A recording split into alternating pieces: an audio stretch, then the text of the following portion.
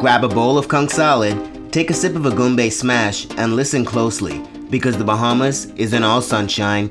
This is the dark side of paradise. Each episode you will hear the retelling of crime stories and folktales from the Bahamas. This podcast is for entertainment purposes only. Our goal is to shed a light on stories from the Bahamas and to ensure they aren't forgotten or lost to history. We do our best to research each story and to honor the subjects we discuss.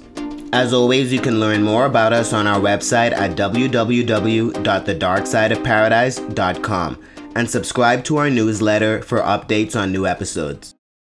We took a break for the holidays and hope that you all enjoyed time with family or friends.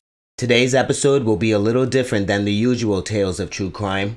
Today I want to shine a light on a festival that usually takes place during the months of December and January, but due to the extenuating circumstances revolving COVID-19, have been canceled this year like so many events across the globe. Variations of the event are held all across the Caribbean, including some parts of the United States at various times throughout the year, but the Bahamas is where it all began, and it celebrates it on December 26th on Boxing Day and January 1st on New Year's Day, welcoming people from all across the globe to partake and spectate as parades of orchestrated dancers, colorful floats, and costumed musicians organize themselves based on group affiliations in a march for expressionism, talent, and most importantly, to remember their historical and cultural connections to West Africa, whose people brought as slaves with them to the Bahamas, the foundations for what would become the Festival of Junkanoo. Most scholars agree that the festival itself is of West African origins, celebrating the accomplishments of a 17th century African warrior and celebrated hero named Junkanoo, who fought off invasions of Europeans and the capture and enslavement of his people by the Dutch in West Africa during the 1700s. Junkanoo, John Connie, January Connie, Johan Koon was one of many names given to him by the Europeans accompanying the area at the time. His true African name unfortunately has been lost to history, but from the records and stories passed down over time, we do know some things about his life and his many accomplishments. One of three prominent black 17th century merchants, a commander of a small army in Ahanta, present-day Ghana, in the Brandenburg Prussian-controlled colony known at the time as the Prussian Gold Coast. The forces of the Brandenburg Prussians from modern-day Poland and Russia occupied the area and, needing to protect the region, began transporting stone from Prussia sometime between 1680 and 1685 to build Fort Fredericksburg, which today still faces the ocean on top of Manfro Hill, Princestown in the western region of Ghana.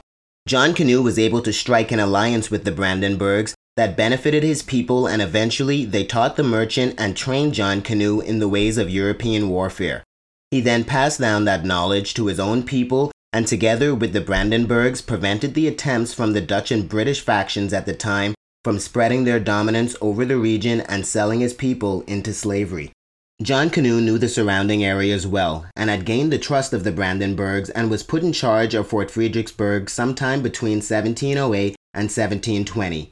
There was an obvious increase in trade under him, and hundreds of ships that found their way to the port recorded dealing with Junkanoo directly. Junkanoo was given the opportunity to broker on behalf of the Brandenburgs, and trade to the area increased exponentially, even causing massive disruptions to the Dutch and British trade operations. For years, he and his people fought alongside the Brandenburgs, but over time they began to reduce the size of their forces in the region, and soon the majority of the Brandenburgs had returned to their homeland of Prussia, leaving Junkanoo and the Ahanta people to defend the fort themselves without any standing orders.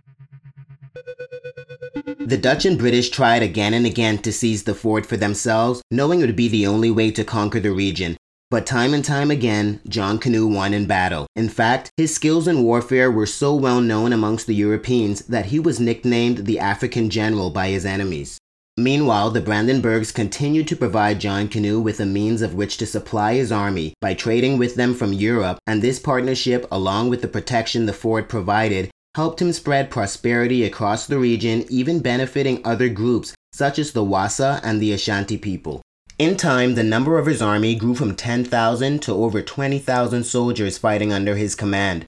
The Brandenburgs also provided Junkanoo and his forces with European-made weapons, which they used to fight off the continued attempts from the Dutch and British from capturing the fort which he did for nearly 7 years. 2 of those years were spent waging a war against the British and Dutch bases in the region, attacking and severely destroying the well-known British trade post called Fort Metal Cross in Dix Cove, Ghana, partially destroying the facility, causing major damage. The Dutch and British were unable to defeat the clever African military leader in battle, so they decided to hurt Junkanoo and his people economically by insisting to the Brandenburgs in Prussia that they cease supplying weapons to his army and to discontinue trading with Fort Fredericksburg or risk disruptions to their trade in Europe. The Dutch, British, and Brandenburgs discussed their grievances, and the Brandenburgs decidedly excluded Junkanoo from their negotiations. He and his people were blindsided when they were informed that the Brandenburgs had sold off all its possessions in the Gold Coast, including Fort Fredericksburg. Although the fort was no longer a possession of his allies, the Brandenburgs, having sold it to the Dutch, Junkanoo considered it a betrayal, as he had fought and lost many warriors in the defense of the fort on behalf of the Brandenburgs. After everything he and his people did to get where they were unwilling to relinquish control of the trade and the fort that protected them, a strategically placed defensive structure that the Dutch needed in order to secure the region. The protection of the fort that the region and his people in particular benefited from was being taken away from them, and the only option they felt they had left was to fight. But this time, with no continued support from Prussia and an already dwindling trade due to the Dutch and British stranglehold on their operations, the British attacked when Junkanoo and his people were at their lowest. The Brits enlisted the help of a neighboring group known as the Fanta people, enemies of Junkanoo, and together they were able to conquer the fort and the surrounding area known as Princestown. The British didn't want to kill Junkanoo. They wanted him to suffer after embarrassing their forces repeatedly over the course of 20 years. He and his people helped protect Princestown and Fort Fredericksburg. They wanted to capture Junkanoo and to either enslave him or have him sold as a slave in order to douse the flames of rebellion he inspired in his people. Those that weren't killed or didn't escape were captured and sold off into slavery with the goal that no other would take up his cause. A black man who was superior in ground and naval warfare at a time when people of color were considered property on par with cattle shattered the preconceived notions of what the Europeans considered to be the wild, untamed natives of Africa. His skill in trade, industry, and battle were revered across Africa during colonialism.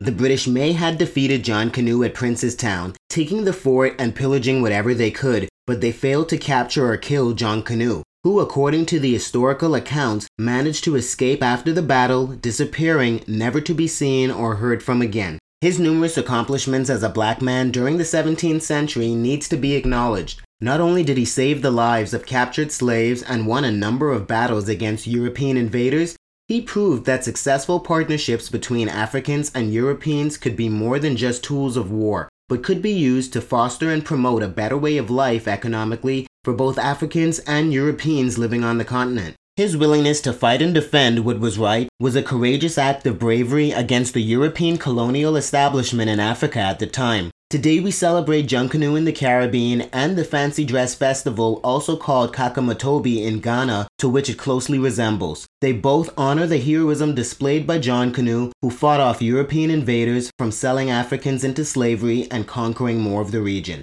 It's still debated, but it seems from the historical evidence that Ghanaians and a number of West African slaves from various cultures brought the foundations of both festivals and the stories of Junkanoo with them to the Bahamas.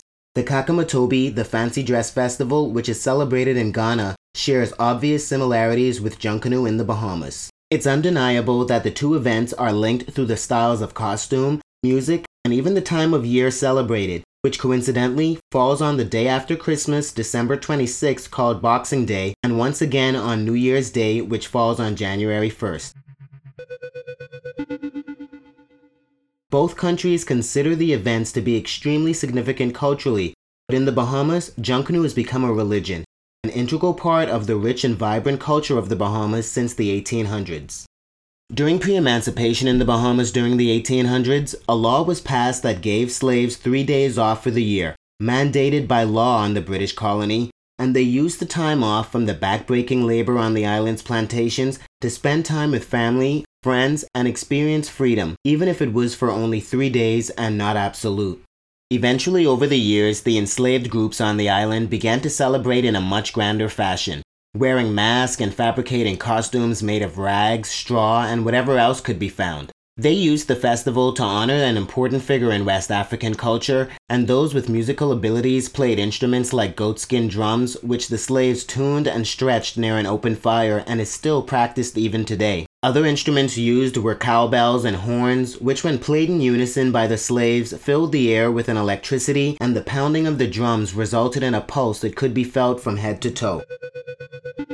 A coming together of various ethnic groups from West Africa who all suffered as one tribe while under British rule. Many living on the many plantations on the island were not permitted or were even discouraged under threat of punishment from displaying any form of culture and adhered to strict rules during slavery in the Bahamas. Anthropologists theorize that the incorporation of Junkanoo into what would be eventually called the Junkanoo Festival most likely acted as a mechanism to help aid the enslaved people rekindle their lost connection to their homeland. The festival was originally held in the mainly black occupied areas of the island of Nassau, specifically an area known as Over the Hill, which was a community of slaves in the colony who held the event within the privacy of their own communities, away from the eyes of the slave owners. Over time, the festival wasn't just used to celebrate the 3 days free from work the slaves received, or Junkanoo, but it was used as a tool for social activism directed towards the white oligarchs that controlled the island. Local slaves, dressed in colorfully spectacular costumes, danced and played music as the procession marched in the streets towards a white-controlled portion of the island known as Bay Street, which was the island's downtown area home to many businesses owned by Europeans. Reaching Bay Street, some of the slaves had their faces painted with a paste of white flour and water to mock and impersonate their masters, and white locals were at first conflicted on how to feel about the overt freedom of expression on display. The group marched around the Bay Street area and the adjacent Shirley Street, looping the area numerous times, and eventually, over time, this path would become the decided route the festival would take. Eventually, the local white population on the island came to enjoy the festivities almost as much as the slaves did. Finding it to be a form of entertainment, they came to joyfully expect every holiday season. But in the year 1899, the festival and the celebrations were halted when a large group of slaves began to riot, destroying a number of white-owned businesses on Bay and Shirley Street, and the government established a law called the Street Nuisance Prohibition Act that imposed strict limitations on the length and frequency of the festivals. As the Bahamas grew in popularity as a tourist destination, the government reevaluated their position on the festival and reevaluated its cultural and economic significance to the country, but not completely on the basis of allowing the marginalized groups on the island to freedom of expression, but to also commoditize the event to lure more tourists seeking authentic experiences in the Caribbean. And soon, tourists came from all across the globe to witness the festival called Junkanoo, and the Bahamas' reputation as one of the premier tourist destinations in the Caribbean grew considerably because of it. In the 1920s, some festival goers, in order to promote one of the country's main industries that was experiencing a boom at the time, were photographed wearing costumes made purely out of dried sponges collected from the ocean floor. The event grew from a small local affair into a large-scale national event that sparked imitations all across the Caribbean, such as Carnival held in Trinidad and Tobago, but none of them come close to the original, that is Junkanoo. During the months of December and January for 2 nights out of the year, the busiest part of the island called Downtown on Bay Street, where many of the white-owned businesses still reside, are shuttered so that bleachers can be erected for the hundreds, sometimes thousands of spectators each year. Food stalls can be found every 10 feet selling local cuisine such as conch fritters and cracked conch, along with flavorful alcoholic drinks like the Bahama Mama or our local beer called Kalik, native to the Bahamas. What began as a festival with local slaves all sharing in the experience together, joining in on the festivities, now consists of various teams competing for prizes and notoriety, some consisting of hundreds of members, each vying to outdo the other in the race to see who will have the best music, choreography, costumes, and message. What was once a mixture of local musicians expressing their hidden or suffocated talents has grown into marching orchestras and parades of performers. At its inception, the majority of locals, most of them slaves, all took to the streets in solidarity to celebrate and sometimes protest during the festival of Junkanoo. But today, many locals choose to spectate rather than partake in the event, which has been partly consumed with advertisements, competition, and reward. In its truest form, Junkanoo is a gathering where cultural identity, expressionism, and freedom is celebrated and should be experienced by every man, woman, and child of the Bahamas. The festival has evolved over time, but we should never forget what Junkanoo meant to our ancestors. Costumes which were once made of dried local sponges, sometimes even rags, evolved today into meticulously thought out designs, expertly crafted and duplicated dozens, sometimes hundreds of times to create a vivid pageantry of dancers and performers. Wearing costumes created by using a base of cardboard cut into various shapes that's then painted with a mixture of water and glue, to which colored crepe paper is applied in a dizzying array of patterns and colors. The costumes are then outlined with hundreds of faux jewels and beads. These designs are closely kept secrets of the Junkanoo groups, all competing for the first place spot and the $10,000 grand prize. The floats have grown exponentially since the festival first began, evolving from paper figures and puppets on sticks to some of them now weighing hundreds of pounds with built-in mechanisms to control lights and animatronics, while being carried by team members underneath. Some floats display messages to foster public awareness on issues facing the community, and some are moving billboards promoting local businesses. Sometime between 10 p.m. and 12 a.m., the event begins on Bay Street, looping the adjacent Shirley Street, and ends at various times the next day, usually no later than 9 a.m. Tickets are sold well in advance, ranging between $20 and $100 for bleacher seating, and $150 or more for private balconies provided by businesses overlooking the festival on Bay Street.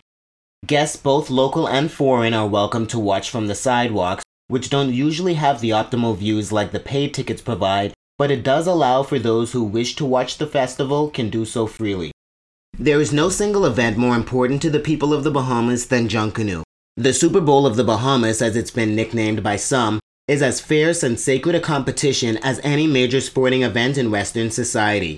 Junkanoo teams like the Valley Boys, the Saxon Superstars, One Family, and Roots have been the predominant Junkanoo groups in the Bahamas for decades.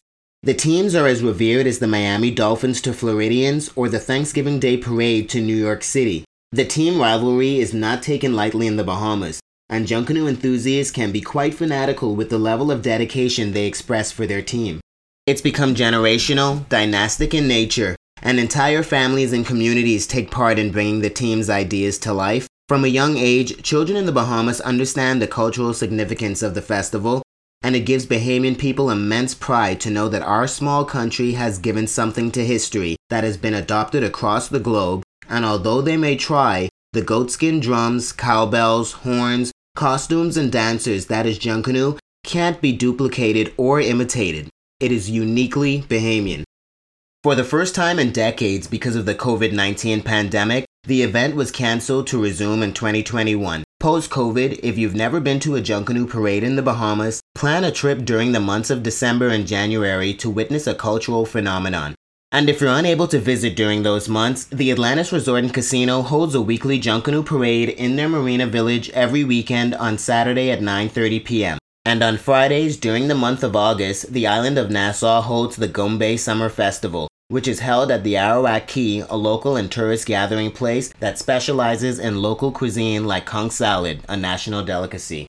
As a child growing up in the Bahamas, I have fond memories of Junkanoo with my family on Boxing Day. Some aunts and uncles would all plan months in advance and would make their costumes preparing to march in the event, not for competition or notoriety, but for the pure love of the festival. With colored crepe paper headdresses and costumes painstakingly crafted, I watched them help each other into their outfits, my eyes barely able to stay open as they left for the parade, usually after 10 p.m. The clanks of the cowbells they carried as they walked to the car rang out into the air as I watched them drive away. They would return the next day exhausted, but clearly they had always enjoyed themselves. It would be years later when I would go to my very first Junkanoo festival. As a 12-year-old boy, seeing and hearing it all for the first time was at first overwhelming to the senses. Then you feel the beat of the drums flowing through the air like an invisible force, strong enough to rattle your bones. Then you see the flurry of colors, like a beautiful flock of rainbow-colored birds moving in unison. A ballet of bodies intent on being the best, the brightest, and the loudest. Those that participate for the entire night must have the stamina. The marching, or rushing as it's appropriately called by the locals, is not for the faint of heart. It is a forward-moving charge of hundreds of performers, a true spectacle in every sense of the word. The experience gave me a new appreciation for those that dedicate their time and talents to the festival. Their hard work is put on display for the world to see. It was unlike anything I had ever experienced before, and have yet to experience anything like it. Junkanoo is as Bahamian as the turquoise-colored waters and white sand beaches that make up our home. Without it, our cultural identity is missing a crucial element, and those that partake, or might just be there to watch and cheer on their favorite team, should always remember the enslaved people we as Bahamians have to thank for the creation of our most hallowed institution, that is Junkanoo. Before I wrap up this episode, I want to say a special thank you to any frontline workers that may be listening. You have been vital in the fight to help treat those afflicted with COVID-19 and other illnesses during this past year, and each and every one of you deserves our gratitude. Hospital staff, delivery couriers, food bank volunteers, among others who have kept our cities safe and functioning during this crisis, we say thank you. During the last few months, we've been forced to alter our normal way of living, avoiding family and friends for far too long, with restrictions and lockdowns that prevent us from going about our lives as usual. It's been frustrating and difficult to bear, but there is relief coming in the form of vaccines that can help ease the suffering worldwide. All that's asked of us as citizens of the world is to bear it a little longer until the vaccines make their way around the globe. Let's remember to continue wearing our masks, social distancing, and washing our hands regularly. Be mindful of those who may be amongst the most vulnerable during this pandemic. We will make it through this, but we can only make it through it if we work together. Stay safe and donate to your local food bank or charity. If you're able, give what you can. You can learn more about us at www.thedarksideofparadise.com. Happy New Year, and thank you for listening to The Dark Side of Paradise.